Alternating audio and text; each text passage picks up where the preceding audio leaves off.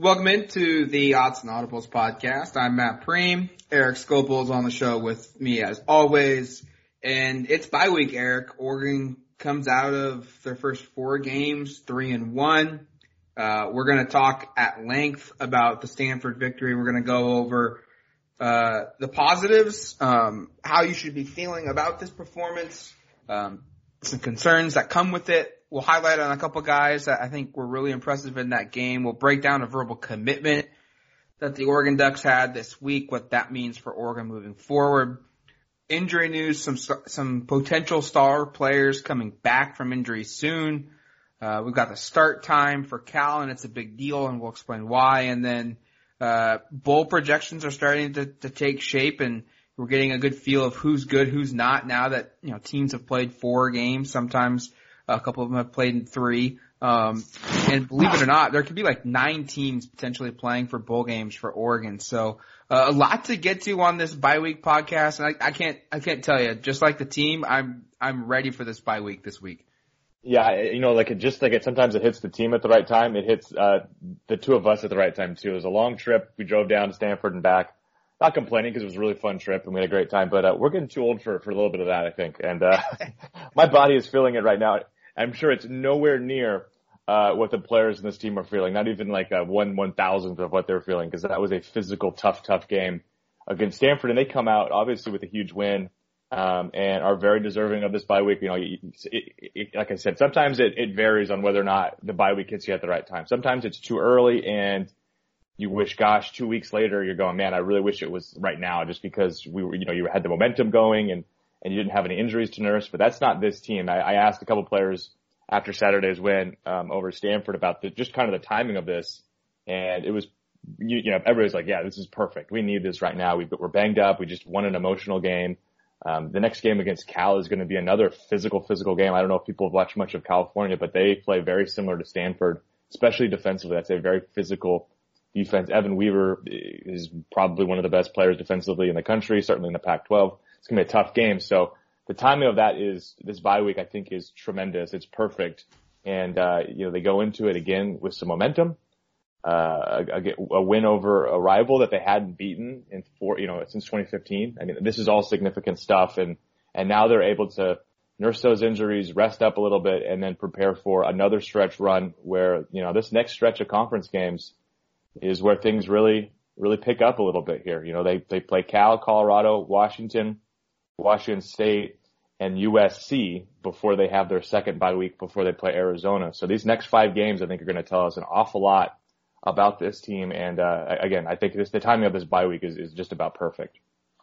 Yeah, it certainly is setting itself up to be a really critical stretch for the Oregon Ducks the next 4 or 5 weeks of the football season. But let's go back to the first 4.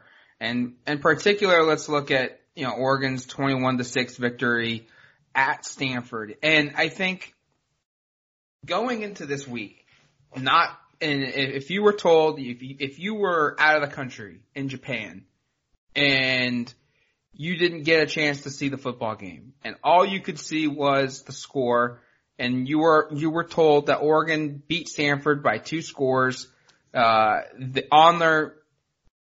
their stadium, and Oregon's defense completely dominated Stanford's offense, you would walk away probably feeling like, all right, like that is exactly what we needed. We needed a 2-score win. We dominated a rival. We snapped a losing streak of 3 straight against Stanford. I feel really good. If that's what the fan base would have been told without seeing everything play out, I think everyone would be ecstatic. And unfortunately, that's just not the case, because you look at this football game and Oregon went down to Stanford and they dominated. I think you can say they dominated this football game from about halfway through the first quarter through the rest of the game. And the post-game locker room was juiced. We didn't get to go in there, but we could hear it. And it was like you're at that club and you're trying to get in, and there's a bouncer who's out the door not letting you in, and you're just dying to get in because it sounds like it's a heck of a time a heck of a party going on inside that room. And that's what it was. I mean, guys were fired up. You could hear the celebration. You could hear the team singing the fight song. You could hear everything coming through the walls. That's how loud they were and how juiced up they were. And so the team itself was fired up for the win. But I think you from a fan perspective, from our perspective at the media, we walked away thinking like, this game probably should have been even worse in favor of Oregon. Why did Oregon only score 3 touchdowns? They probably could have tacked on maybe 1 or 2 more. And, this game could have been a 35-6 or a 28-6 victory, because of just some struggles on the offensive side of the football. Yeah, and there are struggles there, and the run game wasn't great. I think anybody that watched that came away feeling that way. CJ Verdell ran it 24 times, which is the most Oregon has run a running back all season, but he only gained 82 yards. It's like a 3.4 yards per carry average, which is not great. I mean, really not that inspiring in terms of, I mean, you're hoping for that number to be in the 5 and 6 range in college. If you're having a really good, running back, really big numbers, that's usually 5, 6, maybe, some of the top guys are 7 or 8 yards. And, that's maybe too much to ask, I think, for this group. But, the running game just wasn't up to par. And I think Mario Cristobal said that exact thing after the game. And I think, again, the frustrating thing, we talked about this a little bit after the game on Saturday, is that for all the shortcomings of the running game, the passing game was really pretty dynamic.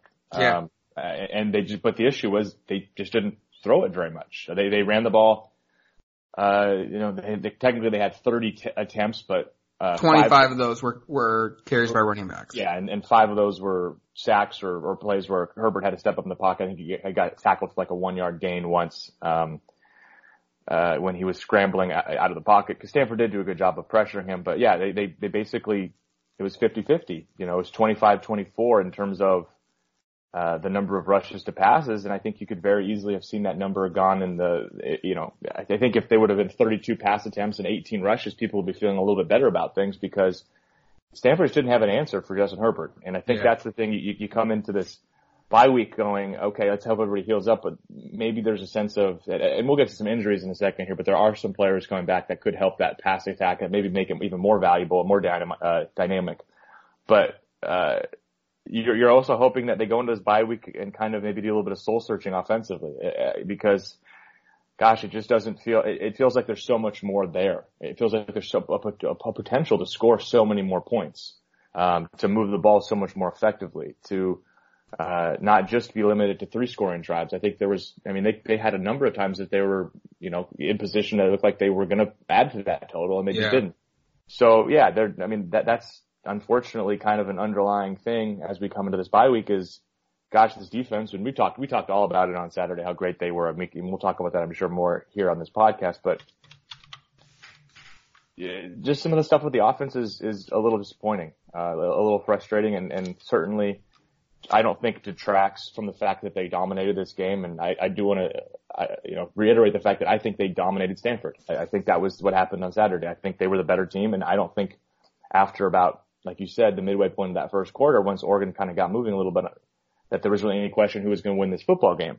At the same time, when you dominate a game and you win 21-6, I think that sort of maybe leaves a little bit left to be desired, especially from the fans who are, and media too, probably guilty of it, that are used to seeing Oregon score 42, 49 points when they dominate an opponent. And it felt like it felt like there was room for it to be somewhere in that range, and it just didn't get there. And it felt like it was almost a choice that they didn't get to that. In a weird way, I almost feel like they decided that they weren't going to try to score at that level, that they were comfortable and content, settling kind of with where they were. And it's a weird sort of feeling coming out of this game, because again, they dominated, they beat Stanford. They hadn't done that in a long time.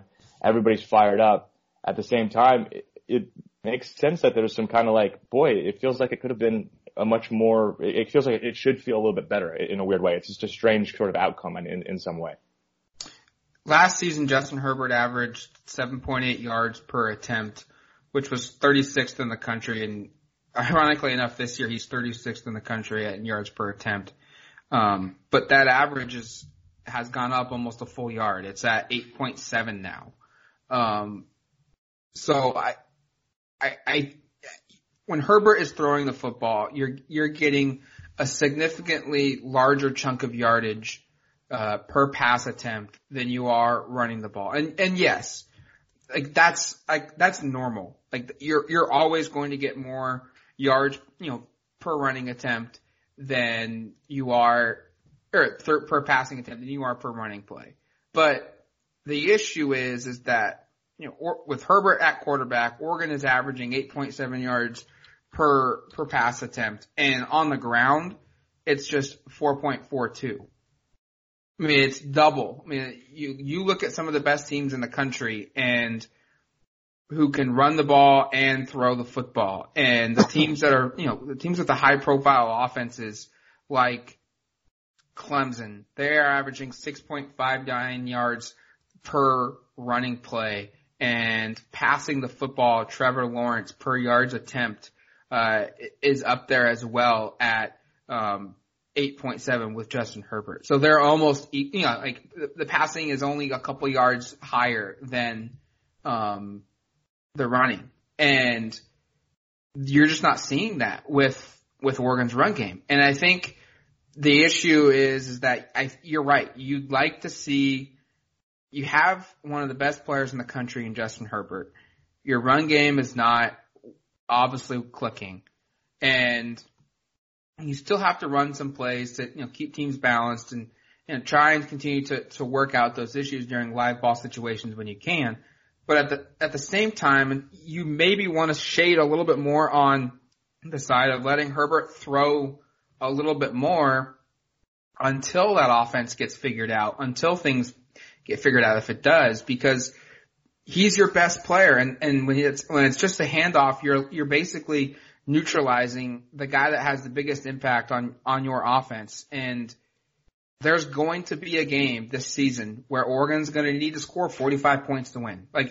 I have ultimate confidence in this defense, but the reality is that they're human, and that there will be a game or two in this football season where Oregon's defense won't be as good as they've been the first 4 weeks, and the offense will have to carry the load. And I'm not sure if they're going to be in that position where if they play a Washington, can they score 45 points? Yeah, so certainly a good point. And I think one thing I want to address as well is there's a lot of people asking why Justin Herbert isn't running the football. And you go back, and I watched quite a bit of the game again last night, and there were certainly huge holes for him to run through. But we also have to remember, a couple of years ago, he went off running in a game against California and was lost for 5 games of the season. And all the fans were, why the heck are we running the football? Exactly. So if this is, just in terms of that narrative, there's things I disagree with and how things are being handled in terms of maybe the offense, and Marcus Arroyo and Jim Mastro and Mario Chris are paid a heck of a lot more, know a heck of a lot more about football than I do. But there are certain things that I don't necessarily agree with. One thing that I don't have an issue with at all is not running Justin Herbert, because sure, he might pick up 10 yards, but what's the collateral damage if he takes another shot and is then out for 4 to 5 weeks, and now you were without your quarterback? That doesn't make any sense to me. And there was a bunch of people complaining about how, oh man, the running game would be better if he was the one handling the football. Well, he's not going to. He just simply, he won't be the one carrying the football. And maybe there's going to be instances later in the season where there's more on the line, and he needs to make a play with his legs, and he'll take off and try to do that. But to expect him on like an RPO situation, maybe to keep the football and run up the field and possibly take a shot, to me feels kind of honestly just sort of silly. And so I don't think that's where the issue is. Like we're saying, the issue to me is that they should have Herbert throwing the ball more often. And frankly, like the run game, I feel more and more after watching the game a second time, or part of the game a second time, that a large part of the issues are at running back, with the running backs not finding the hole and running into the backs of the offensive linemen, not seeing that there were plays where, again, I don't want to like drag CJ Verdell, but there were plays where he could have made, a 25-yard run if he just runs, if he just cuts it back, or if he just, cuts it up sooner. His largest run game of the whole game was 11 yards, and there were some huge holes there that certainly felt like there was an availability to run more. And so it'll be interesting to see, I think, going forward, with that run game. How much do they continue to rely upon Verdell like they did? Again, 24 to 25 rush attempts came from him. Travis Dye had the other. It only went for 1 yard. We saw Darian Felix and Travis Dye be pretty explosive at times in non-conference play. We even saw a little bit of Sean Dollar. Cyrus Habibi, the Keel, was hurt for this game, but I don't know. I'll be very interested to see going forward how much they continue to rely upon Verdell. Does he play at a higher level? There were times last year where I thought he was really, really effective, but honestly, this season he's been, I think, fairly underwhelming. And people are going to ask, well, why do we not see Travis Dye, or why do we not see Darian Felix? And this is what makes it so confusing, is because Verdell is by far the team's best pass pro running back on the roster. Like, by far. Like, there's not another guy on the roster at running back that knows the position, knows the blocking, knows where he's supposed to be, and then can go out and execute it and protect Justin Herbert as that last line of defense, and then Verdell. And so that's why he's out there. But then what's strange is that, okay, he's the best pass pro guy, then throw the football a ton. I mean, that's where it gets confusing for me, is that it's very evident that he is the best pass protection running back on the roster. And I think he's also the best runner, but there's some kind of disconnect between him finding the hole and on run plays, because they're there and he either is a tad second too early, a tad second too late, or he just completely misses it entirely. And, a run of 15 yards gets morphed down to a run of 2 yards, 3 yards, maybe 4 or 5. And that's what's has to get figured out during the bye week, is what can Oregon do to fix this run game? Because look, I think if they can fix the run game and they can get their averages up, and it can be a deal where they're consistently running and running the football well, all of a sudden this offense goes from being potentially good to potentially elite. Like, Herbert back there slinging it with the threat of teams saying, hey, we can't drop 8 into coverage, or we can't drop 6 into coverage because we've got to stop the run. That makes, Oregon's best player have even more opportunities to just, carve up defenses. And I don't want to make it all against Verdell. I thought the offensive line it's not. No, I'm not trying to say it's No, I know it's not. But I feel like it might have come across that way how I was saying it. But I want to highlight the fact that I thought the offensive line had some great moments, and I thought there was a lot more available for Verdell if he hits the hole. But there were also moments for Stanford, who has some really good players up front. I mean, Chris Tuchel had a tremendous game in terms of rushing the passer. Was also pretty active in the run game for Stanford. That certainly plays into it too. But the offensive line probably was not quite its best. It makes sense that they had Jake Hansen wasn't playing and Calvin Throckmorton had to slide in. That means Brady Aiello, who's not starting, probably for a reason, because he's not the team's best right tackle. It makes sense that there's some issues. One area to transition a little bit here, just to talk about some positives we saw. Penei Sewell just continues to be an absolute beast. I mean, I don't know how else you want to describe it. I mean, he had, I think, 11 knockdowns against Montana. He had 5 against Stanford. You go back and watch some of the things he did against, again, a really big, strong, athletic Stanford front, and he just dominates people. He's done it every week. You go back and watch the Auburn game, there are plays where he's just pancaking and shoving dudes down left and right in that game. Oregon has a really, really good offensive line. It's a veteran offensive line. A lot of seniors start. I think it's pretty clear to me right now, though, that the best player on this offensive line is not a senior. It's a sophomore. It's Penei Sewell. Could you say he's the best player on the team? That's an interesting question. I would say maybe he's the best player on the team, but not the most valuable, just because the quarterback position is so much more valuable in a certain light. But he certainly deserves to be in that discussion. And he is, the way he's playing right now, he's going to be, I feel pretty comfortable saying he should be an all-conference player. And honestly, if the national attention, is what it should be, I think he's going to be an All-American candidate. And I honestly, through 4 games, he probably deserves to be on a first or second team All-American, list. He's been that good and that dominant.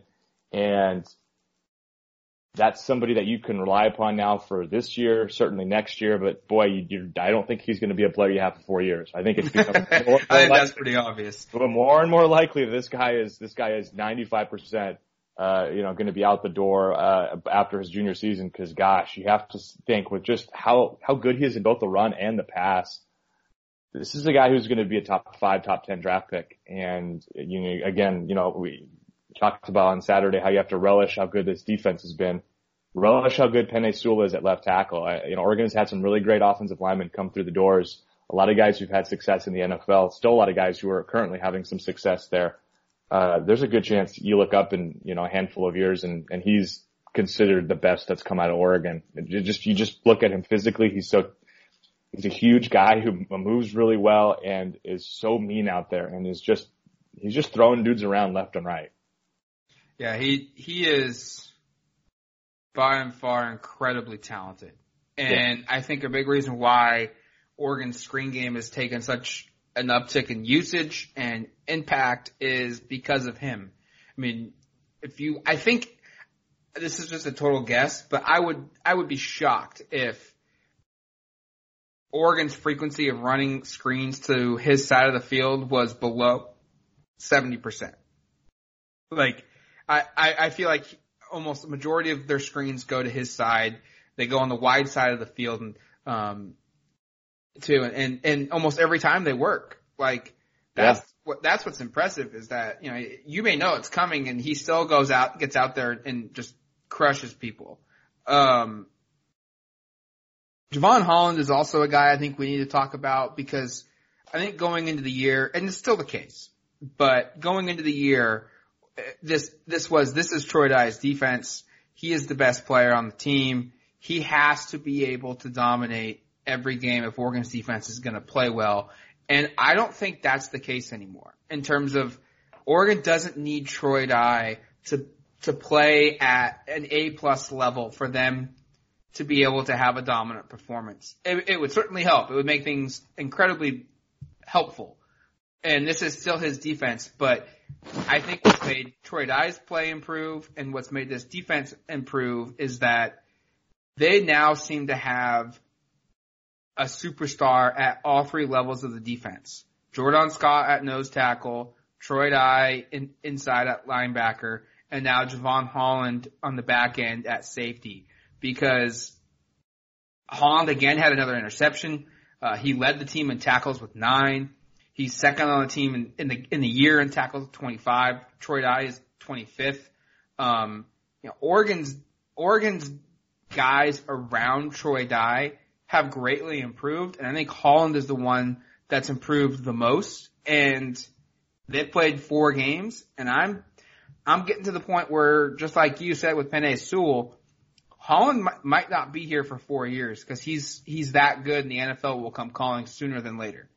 Absolutely. And I think what's been impressive is we knew he could play the pass. And one thing I want to say here is he's basically playing nickel and Vernon McKinley's playing safety if you watch where they're aligned most of the time.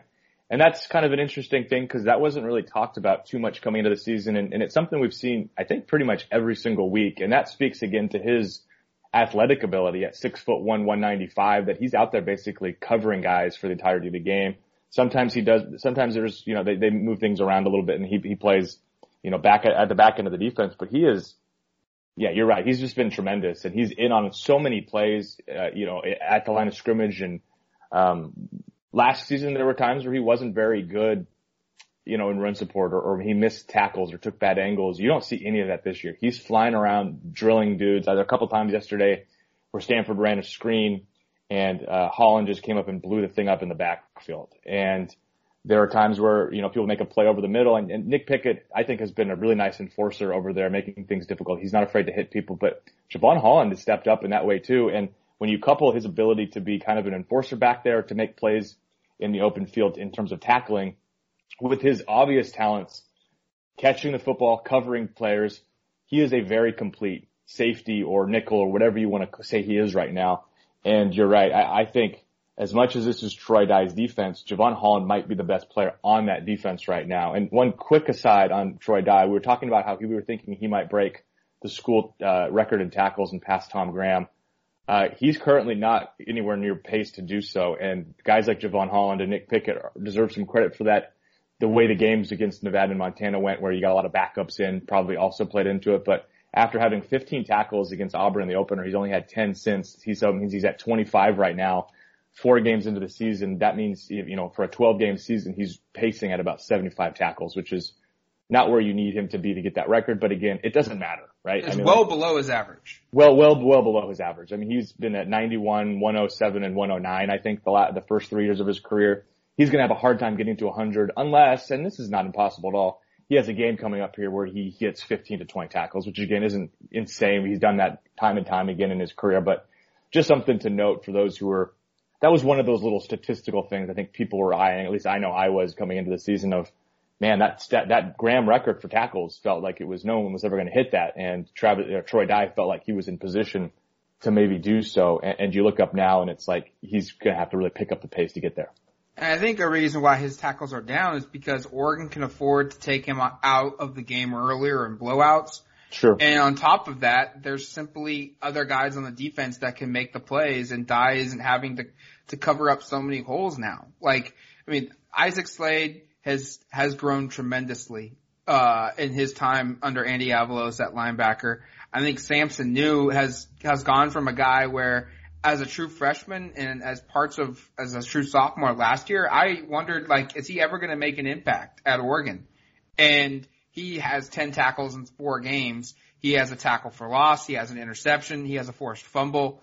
Samson New has really upped his game as well. We saw MJ Cunningham rotate into the second half of that football game at Stanford, much earlier than, when guys are being pulled, because of the game is over. Cunningham was in there in critical moments because Oregon staff seems to have gotten the trust in a couple other guys where Dye doesn't have to be out there all the time. And that's going to keep Dye fresh. And that's going to mean, Dye is going to be healthy for the biggest games of this season when they absolutely need him. And I think that the depth part that they have right now, and we talked about it on Saturday, I know it is the most impressive thing. And you're right. They've got all those guys, but it's not just linebacker. It's at corner. It's at safety. It's on the defensive line. It's at outside linebacker. They just have a wealth of options out there. And again, credit to not only Andy Avalos for scheming up this defense, but to each of those position groups for developing the talent at those places to the level where there isn't a significant drop off from the starter to a reserve or even in situations where in certain circumstances, the backup guy is better than the starter, maybe against the pass or against the run in certain circumstances where you can rotate guys almost in a little bit of a timeshare where, on one down you want to have Drayton Carlberg playing and maybe the next down you want to have Austin Falyub playing, or there's might be a situation where Mace Funa needs to be on the field and the next play Bryson Young is better suited. I just think there's the depth that's developing there is extremely encouraging, and that is going to pay major dividends not just this season, but down the line when a handful of these guys who are seniors graduate. All right, we're going to take a quick break. You're listening to the Odds and Audibles podcast. We'll be right back.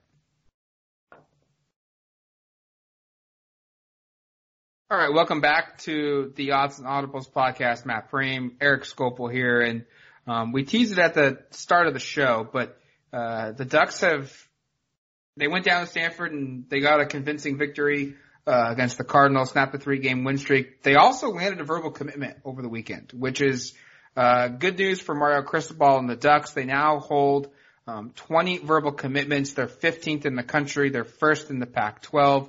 And the latest guy to give a verbal commitment to the Ducks is Braden Swinson, a 3-star defensive end from Georgia, Chapel Hill High School, 6'4", 245. Picked the Ducks over offers from programs like Florida State, North Carolina, and then another Pac-12 school, Arizona State. I think this is another one of those guys where you look at Swinson and you think, good player, but his best football is still way ahead of him. High ceiling, a guy that with some time could really develop into a really good football player, with some time to develop. And look, that's kind of seeing what Oregon's freshman class is right now along the D line. They've got time now where they don't have to ask Swinson, you need to be ready day one to play because we need you. They now have the depth established where they can develop this guy. And if he comes in ready to play day one, Oregon's program gets even better. And I like Swinson's tape. I posted the film review up on the site. You can go check it out if you haven't on Duck Territory. But he's explosive. He's very disruptive, which again, obviously disruptive defensive ends is kind of the name of the game in football, right? That's what you want. You want guys who are in the backfield a lot. But for what Andy Avalos does, I think he fits really well. And I think he's somebody who will, when he ends up playing at a high level or when he's really at the, when he reaches his best is when he's going to gain some weight because he's 6'4", 245. That's a little bit lean. But when he's playing at maybe 265, 270 in a couple of years here, and he can keep some of these movement skills because he's pretty explosive. You see the straight end speed and he runs down some quarterbacks. He makes some plays in the backfield. I think he's a pretty high upside guy. I think you're right about that. I think he's somebody who, could end up looking a little bit maybe like a Bryson Young a little bit. Maybe he does play a little outside linebacker, or maybe he keeps his hand in the dirt and gains some weight and he's, closer to a Gus Cumberlander, but shorter, you know what I mean, in terms of his style and what he does on the football field. So, a nice depth piece. Again, like you said, they've got such tremendous talent and young talent at this position group where you kind of have the luxury to take, I don't want to say a guy who's not ready, but a guy whose best football maybe after a couple years in the program. And that's, I think, what Swinson is. And, they've gone out and got some guys at defensive end, and I think you go look at just the collection of talent that they've now, earned verbal commitments at that position group. And the stars don't jump out, right? They're all 3-star guys, but, you have to be impressed with Swinson, Facey and Jake Shipley, who are the 3 guys that got commitments from. They're all similar body types, but all pretty athletic, strong guys who I think, like I said, their best football is ahead of them. And if you get 1 or 2 of those guys to pan out in a major way, that's just going to be huge for this defense going forward. Yeah, the Ducks now have 20 verbal commitments. Not a lot of room left. No. I think there's 4, 3, maybe 5, depending on what players go pro, what players transfer out of the football program. And look, I think there's a realistic chance now a couple of the juniors may go pro than we were expecting. Maybe a guy like Thomas Graham or a Diomede Lenore or a Jordan Scott. Maybe one of those guys, decides to go pro when originally we weren't pegging them as guys of candidacy of going pro early as a junior. I'm not saying I'm hearing that. I'm just saying that, there's some juniors on this team that are playing at a high level, particularly those 3, that you at least wonder what are they going to decide when the season is over with. It's a long time until that plays itself out, but nonetheless, maybe some guys that Oregon knows there's a good possibility they could be gone after this season. And they're starting to allocate for that, but there's not a lot of room left. There's a couple 5-stars still on the table that Oregon is seriously looking at. Keely Ringo is a 5-star defensive back that's going to be taking an official visit to Oregon, later in the season for the Colorado game on a Friday. They're knee deep in with Noah Sewell, who's a 5-star prospect from Utah, who's another linebacker. So there's still some of the, highest rated players that are left still looking at Oregon, but time is running out. Space is running out, more importantly. And that's probably the best case scenario for Oregon because now they look at, hey, like instead of we need to find 14 commitments during the football season because once it's December, we've got 2 weeks to sign. So we need to find 14 players. So you figure 3 players per position. Let's just say 15 to make math simple. We need to recruit 45 guys. Oregon right now has room for probably 5 guys. So they're recruiting probably 15 players right now in the 2020 recruiting class. That is much easier to handle from a day-to-day perspective, plus all their commitments, than having to go out and keep all their commits happy, keep in touch with them, but then also go out and recruit basically 50 more players for a bunch of spots that you still need to fill. I mean, that allows time for Oregon to really hone in and focus on their remaining targets. And on top of that, get a jump start for the 2021 recruiting class. And now that they can make contact with these guys, there's more time and more opportunities to reach out to that class and build the cycle up early and have a couple of verbal commitments in 2021 by the time February rolls around. Yeah, no, you're right. You make it easier on yourself when you're at 20 commitments right now, and now you can host some official visits, like you said, and set yourself up for hopefully getting basically your entire class signed in December. All right, injury front. This is, I think, what a lot of people are curious about as well with Oregon and just kind of where things stand for the Ducks moving forward. We can tell you Juwan Johnson did not travel to this football game, and Jake Hansen did. Hansen is out with what's been officially described as an unofficial injury that he continues to be evaluated for. Unofficially, I think that reads as a concussion. The fact that he was there, though, I think is a clear sign for the Stanford game. He just was not suited up. I think that is a clear indicator that, hey, he's probably going to be back by the time California rolls around in 2 weeks. And that, it was, Oregon was able to dodge a really significant bullet with him being out extended period of time. They would not have traveled him if there was anything serious with him. Juwan Johnson, on the other hand, was not at Stanford.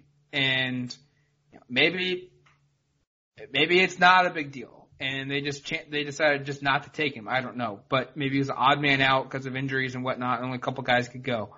But I think it's a much more concerning deal that, a guy that was day to day and was going to be close wasn't even there to try and give it a go day of the game. Especially when Brennan Schooler was there, who has been ruled out. We knew he wasn't playing, and they brought him on the trip. But Juwan Johnson, who supposedly was going to be 50-50, maybe a game time decision, did not travel, right? I mean, that sort of speaks to if he really was a possibility for this game, you would have brought him. And there's so much. We've been dealing with the questions about Johnson's health now for about a little over a month, and it's just sort of a lack of information. He's basically been day to day now for a month, and it doesn't seem like that can be that accurate given the fact that. Well, it's not accurate. It's not accurate. Right. It can't be accurate. I mean, yeah, let's just say it. That can't be what's happening, right? And now you've got a bye week here, and maybe these 2 weeks are going to be huge for him. These 2 weeks of practice basically before they play Cal on October 5th is going to be huge for getting him ready. But you're legitimately getting to the point now where it's like there's such a disconnect with what's being said and what seems to be reality, to the point where it's like, is he going to play? Like, is he playing this season? Like, or is he going to play at Oregon, or is he just going to basically sit the whole season? I mean, it begs the question right now. I know that seems crazy because you only played 4 games and he's quote unquote day to day, but something's not right with what's being said and what's actually in reality here, because like we said, if a guy's day to day and he's a chance to play in the game, you at least bring him to the game. You know what I mean? There's no excuse not to, especially if you're going to bring a couple of guys who are clearly out for the game and have them travel. So something strange is with that. And it's going to be very interesting to see what happens. I'm sure they're hoping to get him back as soon as possible. I know I asked Jacob Breland about the bye week and its values, and he said that they would be getting Brendan Schooler, Micah Pittman, and Juwan Johnson back after the bye week. We'll see if that ends up being the case. But that injury thing is getting more and more confusing by the week, and the sort of lack of clarity of it. The fact that he's still on the first team depth chart but is not traveling to games now, it's weird. It's definitely strange. Other injuries that we'll be tracking throughout the week and into next week: Micah Pittman, Brendan Schooler, 2 guys that Cristobal said before the Stanford game that they were progressing where they would join practice after this week. And this week as in the bye week. So I think these 2 guys are close. We know they're close. This isn't me thinking that. You actually got some interesting comments from Breland himself. Yeah. That sheds even more light on this. Yeah, right. Yeah. He seems to think that they're going to have both those guys back. And Juwan Johnson. And Juwan Johnson. And it makes some sense if you look at the timeline. At least we have a timeline for Pittman and Schooler of Both guys are said to be 6 to 8 weeks out. Schooler was injured like the first week of August. Pittman was injured the second week of August. You kind of look at that from a best case scenario. We are getting definitely into that 6 to 8 week range for Schooler. I mean, he's right in the heart of that right now. Pittman, that maybe feels slightly early or right kind of on the earlier side, but he's somebody that has been talked about like he's really engaged in getting back early, and it would make sense again that you take advantage of this bye week, and if you can get those guys back and what Breland says ends up being true, and they do have all those guys back, this offense may look quite a bit different the next time we see them when they play California on October 5th. Austin Folio also played in the football game, but this speaks to the depth, I think, of Oregon's defensive line, in that he only was out there for maybe 1 or 2 series, and then they didn't play him much. He missed the Montana game because of an injury, but I would think if 2 weeks to go for Cal, he'll be healthy, to have a bigger role if needed against that Cal Bear offense. But that's kind of the only other real major injury. I mean, Thomas Graham got hurt against Montana, but he started that football game and was absolutely terrific in that game, especially against Colby Parkinson, the 6'7" tight end. No other injuries that we know of have emerged from the Stanford game. And ironically enough, one of your most physical games of the year, Oregon kind of comes out of it pretty clean. That was something that, upon further reflection after the game, I was sort of impressed by, was the fact that, you play a physical game, and there wasn't even like a player that left the field, I don't think, because of injury on Oregon's side. They were very healthy. And again, with this bye week coming up and the lack of injuries, again, I'm knocking on wood here because sometimes stuff comes up in the days after, or a player, tweaks something during the game but doesn't come off the field, but he feels it, and feels the effects later. It feels like this team is going to be about as healthy as it's been all season when they play California in a couple of weeks here. Last but not least, or 2 things here. We need to talk on. Let's talk Pac-12 bowl game possibilities. Brett McMurphy of Stadium, he released his bowl projections, and we'll have a full roundup of bowl projections later on the week on duckterritory.com if not already. But there's 2 interesting notes here. He has got Oregon in the Rose Bowl now, taking on Ohio State, which would be a preview of the 2020 game because they play each other in Autzen, I think the second week of the season. So that would be an interesting game.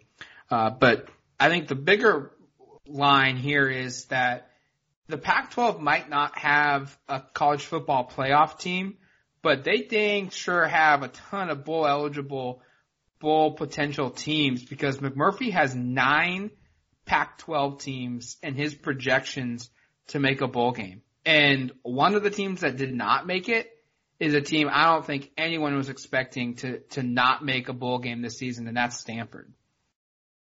And I'm buying the fact that they are going to get 9 teams in bowl games, because you look at it right now, and it's the unfortunate thing with what this conference does to itself is it cannibalizes itself every season. And again, that's not great for making the college football playoff and kind of the beauty contest that is college football. But what it is good for is having a lot of teams in that middle that are capable, because you look at the standings right now and basically every team in the conference has 1 loss, with the exception being, California, which remains the only unbeaten at 4-0.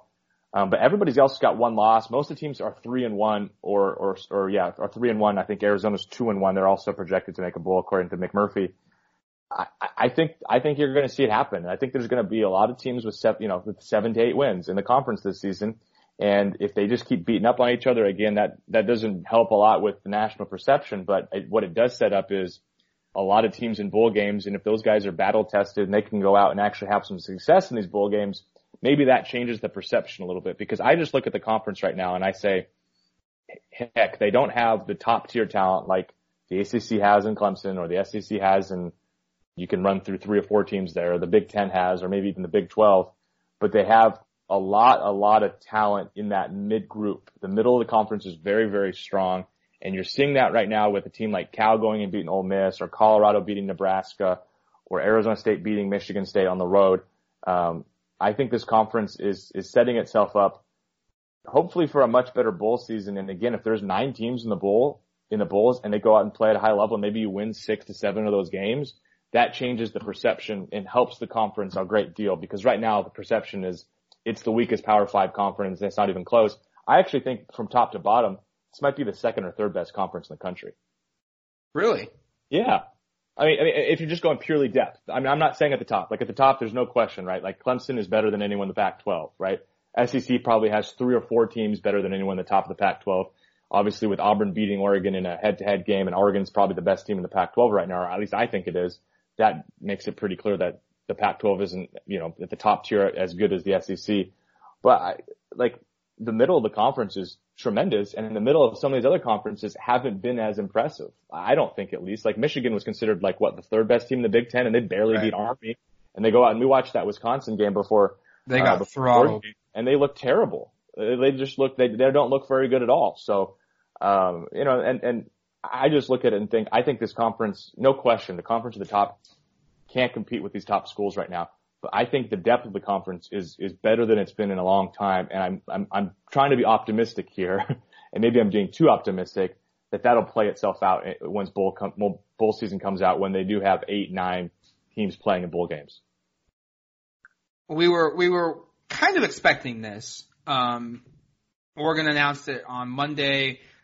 Cal will be a 5:00 kickoff against the Ducks, and it'll be broadcast on Fox. This is all of a sudden, this football game, I think at the beginning of the year, I said this was a throwaway game. This was a game where Oregon was going to throttle them. Great tune-up after a Stanford game going into Colorado. They'll be fine. Nothing to worry about. California is legit. And all of a sudden, this football game has gone from, in my mind, one that Oregon should win handedly to one where it could potentially be a college game day situation, because we might have 2 top 15 teams playing. I mean, yeah, Cal's ranking surprised me a little bit. They're ranked 15th right now. They jumped 6 or 7 spots. Yeah, I mean, I remember. I remember the press box at Stanford. We were talking about it, and I think it was you, me, and Ryan Thorburn of the Register Guard, and I was like, "There's no way Cal's going to jump 8 spots, in 2 weeks to get into the top 15," and they did it almost in 1 week. Yeah, they did it basically entirely in 1 week, and now they're already top 15. And Oregon, obviously, on bye week, could drop a spot or 2. They might move up depending on what happens in front of them, but they're not going to do anything to change their resume. But Cal hosts Arizona State, who lost a heartbreaker to Colorado over the weekend. But if Cal takes care of business there, there's a possibility, we should say this, that Cal could be ranked higher than Oregon coming into that game. I think it's a little bit of an outside chance because they'd have to hop 2 or 3 spots, but don't sleep on that being a game where it's number 11 Oregon against number 12 California. And to me, that would be very enticing to College Game Day, especially because College Game Day hasn't been at, and I know it's very early on in the season, but they haven't been at a Pac-12 school yet. So I think that's one you have to keep an eye on. And for Oregon right now, especially with and we should just briefly mention the absurdity of that Washington State UCLA game. But we had kind of pointed to that Washington State game as hey, if Washington State takes care of business, maybe that's the game where game day shows up. It's looking a little bit more and more like this game with Cal might be the home game where Oregon has the best chance to host game day, because Washington State blew, was it, a 32-point lead midway through the third? It was 49-17 midway through the third quarter, and they lost. Yeah, and I think UCLA scored 50 points in 18 minutes, which is just unreal. I mean, that doesn't even compute. There's a definition of cooging it, and that's going to be listed in the Dictionary of Sports as cooging it, because there's been multiple times where that's the worst coog it. That is exactly the term, and that is the worst loss. And quite honestly, I mean, we've all talked about or read about, what's this going to do for Chip Kelly and the Bruins? Is this going to set them up to kind of save their season and maybe, salvage a winning year and 6-6 or, something, show progress? But I haven't seen a lot of people talk about what are the lingering effects that this is going to have on the Cougars? Yeah.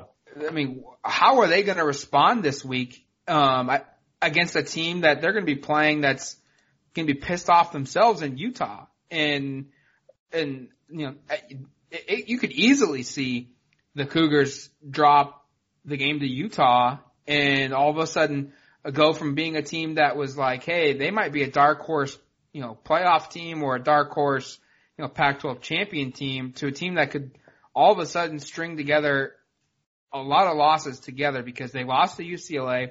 They have to go to Utah. They have to go to Arizona State after that. They play Colorado at home, and then they have to go to at Oregon, at Cal. Like, they could realistically lose 4 of their next 5 games because they're all, four of those 5 are on the road against teams that are defensively the 4 best teams in the conference. Oregon's 1, ASU is 2, Utah is 3, and Cal is 4. All of this is setting up for best case for Oregon where they're going to be playing some of these teams here. You look at it this way. They've already beaten Stanford. Washington State already have losses. They go beat Cal this week. They have the edge there.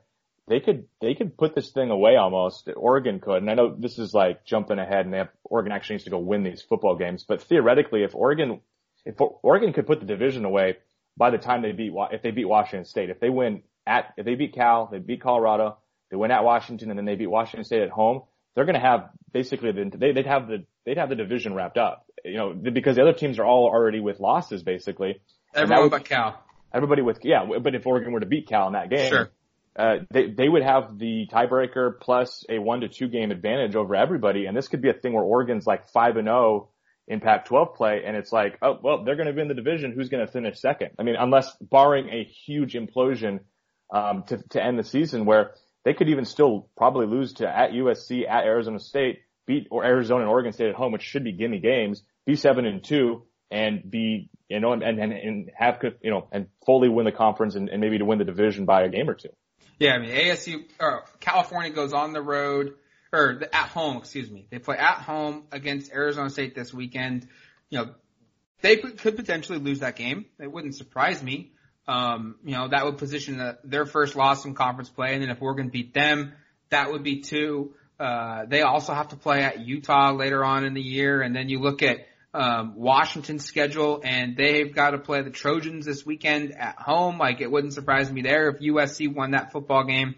But they also have to play Oregon, so that's another potential game that, Washington could lose. And then Washington State, like you said, like, they play at Utah, they play at ASU, and then they play Oregon. Like, you're right. There's a legitimate chance that after the Ducks play the Cougars, on October 26th, there could be a deal where Oregon has games, against USC, Arizona State, and Oregon State, and they need to win 2 of them to win the Pac-12 North. And to me, that feels very, very doable, although we should mention USC. I came away pretty impressed with how they beat Utah on Friday night, but I agree. I think that, and again, we're getting way ahead here because we're jumping down the line here, but it is favorable that those 4 games we're talking about, if they win, 3 of those 4 are at home. The lone road game is in Seattle, and they're going to be fired up for that game. If they were to go 4-0 in that sequence and be 5-0 in conference, they'd be in an extremely good shape going into the back end of that season. I mean, think about Oregon's schedule at the beginning of the year. It was, oh man, they got to go to Stanford. They've got to go to Washington. They've got to go to USC. This is going to be a real difficult schedule because they've got to go on the road to play their best teams. And through 4 weeks, I think Washington is still probably one of them, the toughest teams that they have to play. Absolutely. USC is still there, but all of a sudden, California, they might be the second toughest team left on the schedule, and that's a home game. That's, you're lucky for Oregon there. And then a road game that many people, I will tip my hat here. I said this was going to be the game that they would lose. The one game they'd lose all year was at Arizona State, but a game that no one thought about, outside of a very few small group people, thought ASU was going to be an easy win. All of a sudden, that game, they've got a loaded defense, and it wouldn't surprise me at all if that game's close at all as well because of how good the Sun Devil defense is. So that's why, everything doesn't always play out like it does on paper, and that, games like Cal, games like Arizona State were viewed as throwaway, easy winnable games for the Ducks now carry much more importance and much more difficulty. Yeah, I agree with that. And in the conference, like we said earlier, I think there's not a lot of games you look on the schedule that are like total gimme games. I really think the mean, Colorado just beat that Arizona State you're talking about team over the weekend. And that's not going to be an easy game either. You can't sleep on that game on October 11th. So I think the home games against Arizona and Oregon State certainly feel at this stage like very winnable games. But the rest of them, you're right, those are going to be dogfights. But if Oregon can take care of business in let's say 5 of those 7 games or whatever it is, or 4 of those 6 games, I think they're going to be in really, really good shape to win the division and position themselves to play for a Rose Bowl. All right, that's going to do it for us on the Odds and Audibles podcast for this Monday edition. Thanks for listening to the show. Go to duckterritory.com for more. And until we see you or talk to you on Wednesday for Mailbag Wednesday, see you later. Adios, amigos.